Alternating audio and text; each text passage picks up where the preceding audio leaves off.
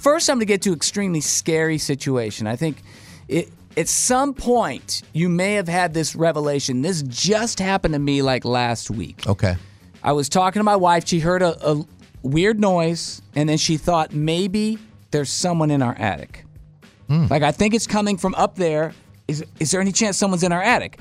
And I guess maybe there's just too many horror movies out there that plant this seed in people's heads. But it popped into her mind.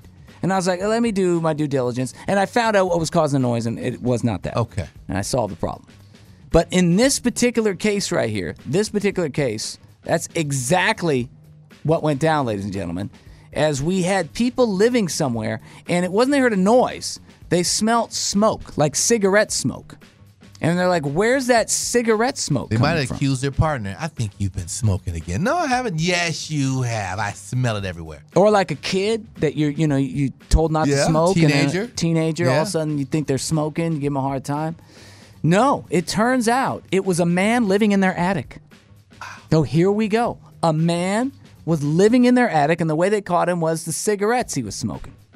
He might have got away with it. They didn't hear him, Dre. No. They smelt the cigarette smoke. Wow. It turns out we don't know exactly how long he was living in the attic, but apparently he had stolen, when they really looked into it, he had stolen $3,000 in cash. That one should have moved out right there. Yeah. Got, I guess, stole a credit card. I don't know if he'd used it yet. Plane ticket he grabbed. If it doesn't have your name on it, I don't know what he was going to do with that. But and a passport, which is scary if someone grabs your passport. That's something you don't want to lose. Wow. So police were called. They went up and got him out of the attic. Arrested. Found dude up in there. Now, here's part Smoking of the explanation. a cigarette. Yeah, well, it wasn't just that. He had meth and fentanyl pills. Oh, but damn. Damn. That explains it. But they got him smoking a cigarette. That's how they discovered a man living in your attic. This is like real-life horror film. Right? He might have been smoking. Well, meth, you need a cigarette afterwards. I don't know. That's what I've heard. Meth? You need a cigarette? Yeah, I got to have it. When did you hear that? It's meth and sex. Those are 2 times you need to have it. I didn't know that. That being said, Wow. it's a good thing they caught him because he could have got real high one night and maybe did some unthinkables. He came down there and wreaked havoc on that family. Yeah. All right, how about this one? Check my attic. Man, this is this FedEx next day air to hell?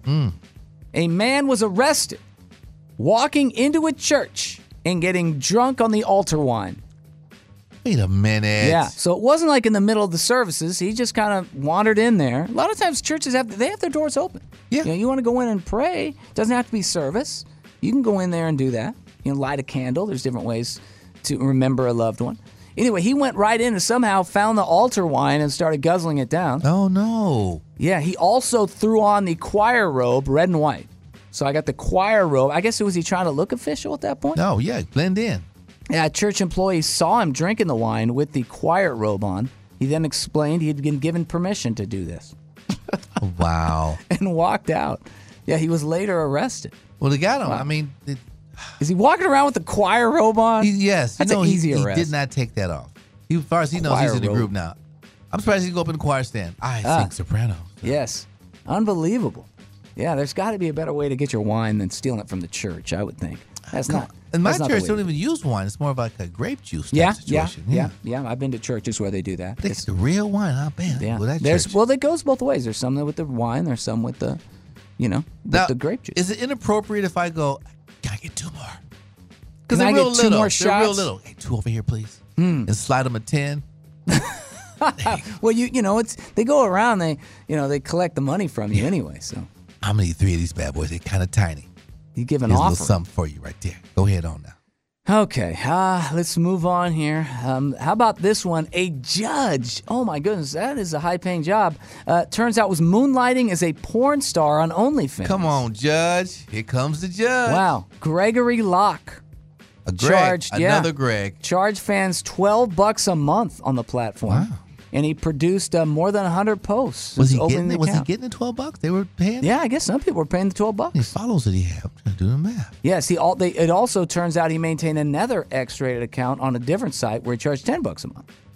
Wow. Yeah, his description on OnlyFans: white-collar professional by day, very unprofessional by night. Always amateur, always raw, always slutty. Whoa, Gregory Locke. I wonder if he What wasn't are wearing you anything doing? underneath that robe. Give him a little peekaboo shot. Maybe. Come Wow. on, Judge. Yeah, his account contained dozens of images and videos featuring hardcore stuff. Wow. He could have been compromised had they not caught him, because they get into the wrong hands. They can actually, persuade his decision making. Hey, we got these photos. We're gonna release them unless you let our man get out. You know what I'm saying? That's plausible. I'm not saying that it happened, but it's a possibility. I'll expose you. Yeah. I don't even want to get into the details of what he was doing, Dre, but it was some hardcore stuff. Yeah, I bet it is. Yeah, he was then fired for unprofessional behavior. So Gregory Locke no longer a judge. That's a high-paying gig, man. You gotta, What if he was tenured on top of that? Wow, it's unbelievable. People will throw it all away. Now he's got to go into OnlyFans. That's all he's got now. That's it. He got to throw all. He needs to do something with the Peekaboo Robe. The Peekaboo Robe show. Peekaboo Robe. Now he can go for it. He got fired. Now he can just be full judge mode now. Yeah. Crazy. Just peek behind what's on the curtain. That's what we're going to call it. Back to another wine story. A former employee of a shipping company was caught stealing $10,000 worth of wine up in Napa. Yikes. Wow. That's a lot of wine. Put a stop to your wine testing, Dre. $10,000 worth? Ooh, they're going to, that's a delay right there.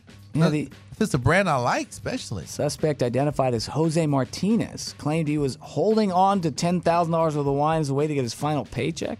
I can see why they let you go, homie.